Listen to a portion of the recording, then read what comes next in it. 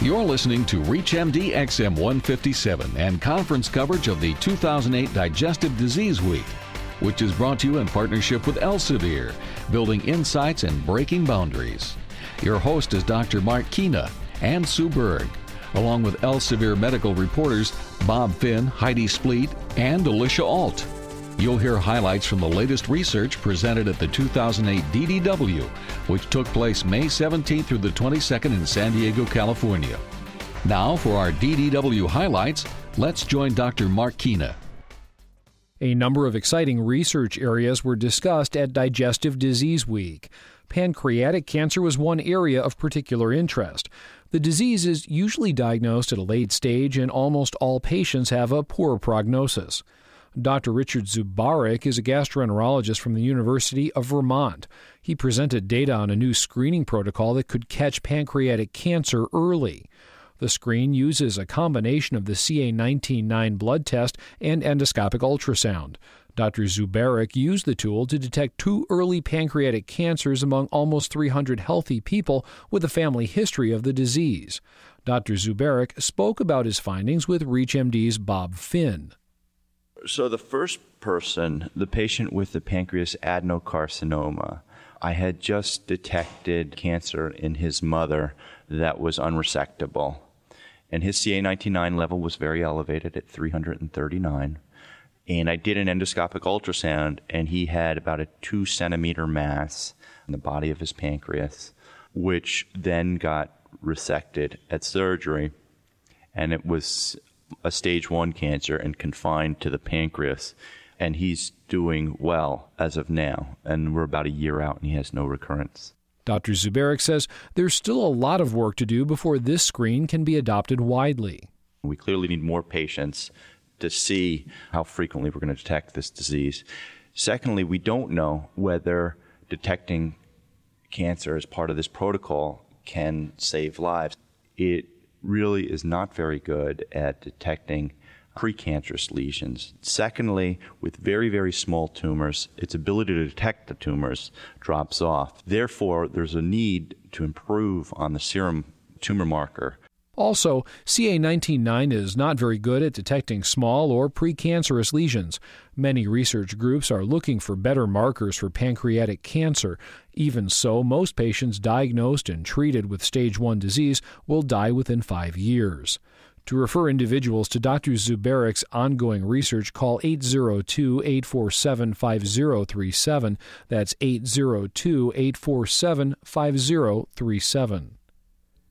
Other research on pancreatic cancer found that endoscopic ultrasound can identify early-stage pancreatic cancer and improve survival in high-risk patients. The technology can uncover lesions that can't be seen with computed tomography. Dr. Teresa Brentnall of the University of Washington, Seattle, presented these findings at Digestive Disease Week. Dr. Brentnall helped develop a screening protocol for individuals whose family history puts them at high risk for the disease. Her team performed examinations using endoscopic ultrasound each year for 10 years. Almost half of the 100 people in the study had normal endoscopic ultrasound findings at the start. 10 of them developed abnormal ultrasounds during the study. 20 individuals had an abnormal endoscopic ultrasound and an abnormal endoscopic retrograde cholangiopancreatography. This test shows abnormalities in the side branches of the pancreas. These patients also had biopsies taken. All of them had carcinoma in situ and opted for pancreatectomy. Dr. Brentnall says that none of them developed cancer during the 10-year follow-up period. Endoscopic ultrasound can also improve the health of pancreatic cancer patients. Another presentation at Digestive Disease Week showed that patients who received the screen at diagnosis lived for 9 months, compared with 5 months for patients who didn't receive the screen. Dr. Ananya Das of the Mayo Clinic in Scottsdale, Arizona, conducted the study. Dr. Das and his colleagues reviewed records from more than 4,000 adults with pancreatic cancer listed in the SEER Medicare database who were diagnosed and treated between 1994 and 2002. In addition to living longer, patients who received an endoscopic ultrasound at diagnosis were more likely to have surgery and radiation treatment. Probiotics were touted at the conference as a way to ease digestive problems after gastric bypass surgery. About 5% of patients experience bloating, diarrhea, nausea, and changes in bowel habits after gastric bypass. Bacterial overgrowth in the intestine is the culprit. A randomized controlled trial looked at 42 patients who underwent Roux-en-Y gastric bypass. The investigators found that an inexpensive, over-the-counter probiotic significantly reduces bacterial overgrowth. Patients took the probiotic daily for 6 months. The researchers think the probiotic pills replace the bad bacteria with a beneficial bacterial species. The probiotic also lowered patients' fasting insulin, lipoprotein A, and triglycerides. Dr. John Morton is a surgeon at Stanford University and one of the study's investigators. He spoke about his findings with ReachMD's Bob Finn. I think when you come across a patient who has some abdominal symptoms, this can be a useful adjunct. It's safe, it's relatively cheap, and at least in our study, we found some efficacy. The probiotic used in the study was called Pilgrim's Pride Probiotic Acidophilus capsules. It contains Lactobacillus acidophilus, Lactobacillus bifidus, and Lactobacillus rhamnosus.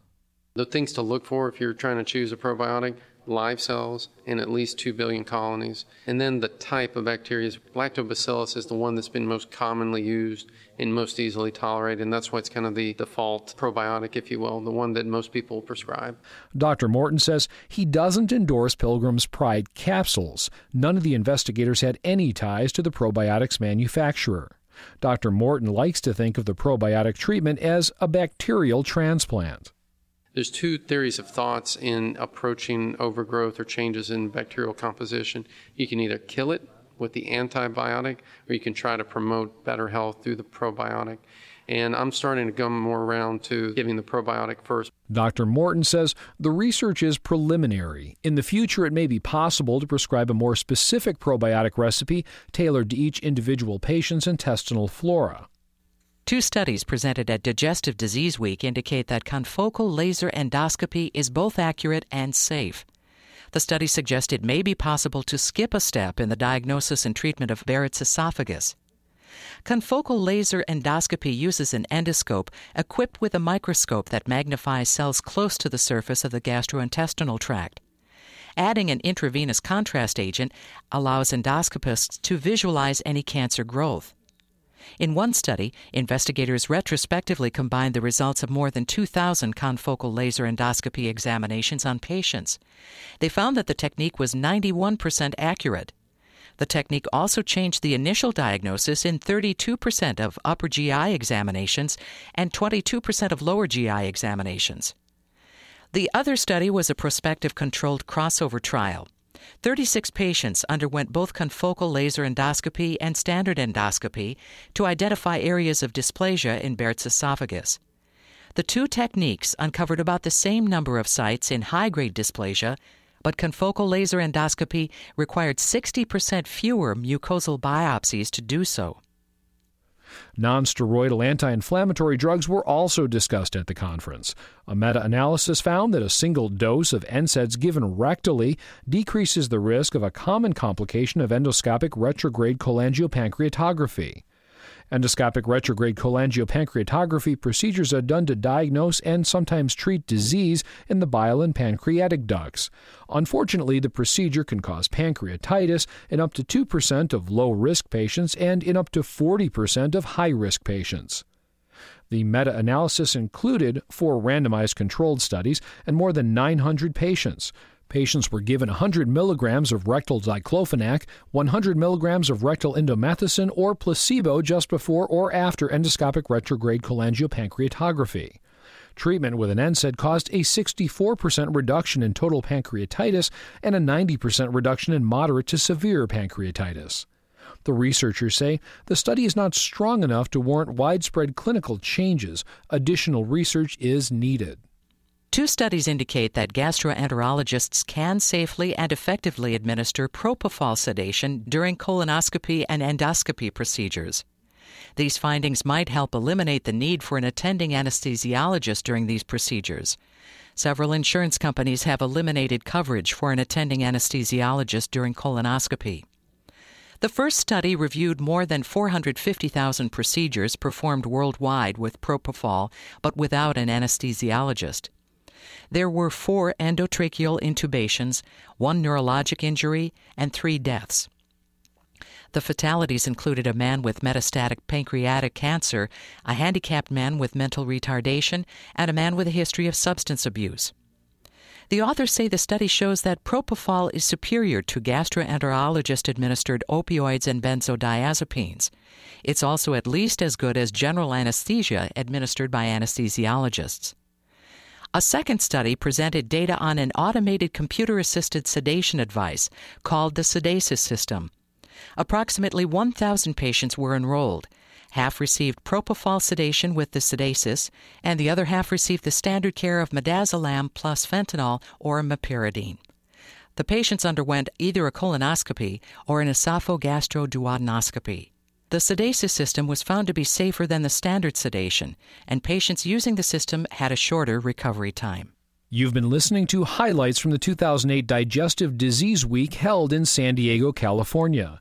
I'm Dr. Mark Kina, and with Sue Berg, we thank medical reporters Bob Finn, Heidi Spleet, and Alicia Alt, and we thank you for listening. To learn more about the DDW 2008, visit ddw.org. For additional conference coverage information, visit us at reachmd.com. ReachMD and Elsevier are independent news organizations and are not affiliated with the 2008 San Diego Digestive Disease Week. This activity is not sanctioned by the DDW and does not constitute an official part of the 2008 DDW. Some of the material discussed today may concern uses that have not been approved by the Food and Drug Administration. Discussion of off-label drug use is intended solely for scientific exchange and is not intended to be promotional. ReachMD XM157 strives to present all information objectively and independently.